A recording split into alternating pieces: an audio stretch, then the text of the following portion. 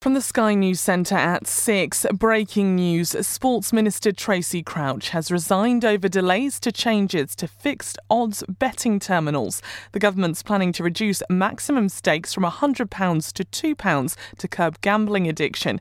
But our reporter John Craig says following the budget on Monday, the timeline for when that will happen appears to have changed. Her plan was to bring this forward in April next year.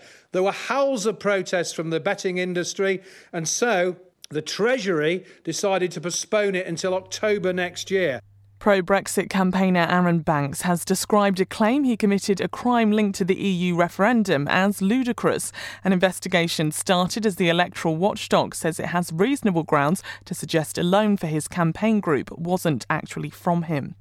Leicester City's manager says the club feels numb following the death of its owner and 4 other people in Saturday's helicopter crash. Wichai Suwatana Prava's funeral, which will last for several days, begins in Bangkok on Saturday. Puel says they're trying to work out the logistics of how the squad can be there following their Premier League match with Cardiff.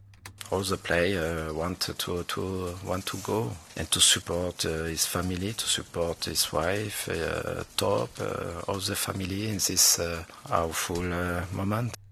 A teenager who's admitted a hit and run which left a 3-year-old critically injured told police he planned to hand himself in after watching Love Island. The little boy was struck by a stolen van in Greater Manchester on Tuesday morning.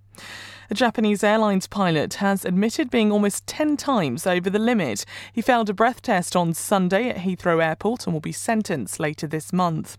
And Rio Ferdinand has got engaged to his girlfriend Kate Wright, who used to be on Towie. The former Manchester United and England captain announced the news on Instagram. That's the latest. I'm Amelia Cox.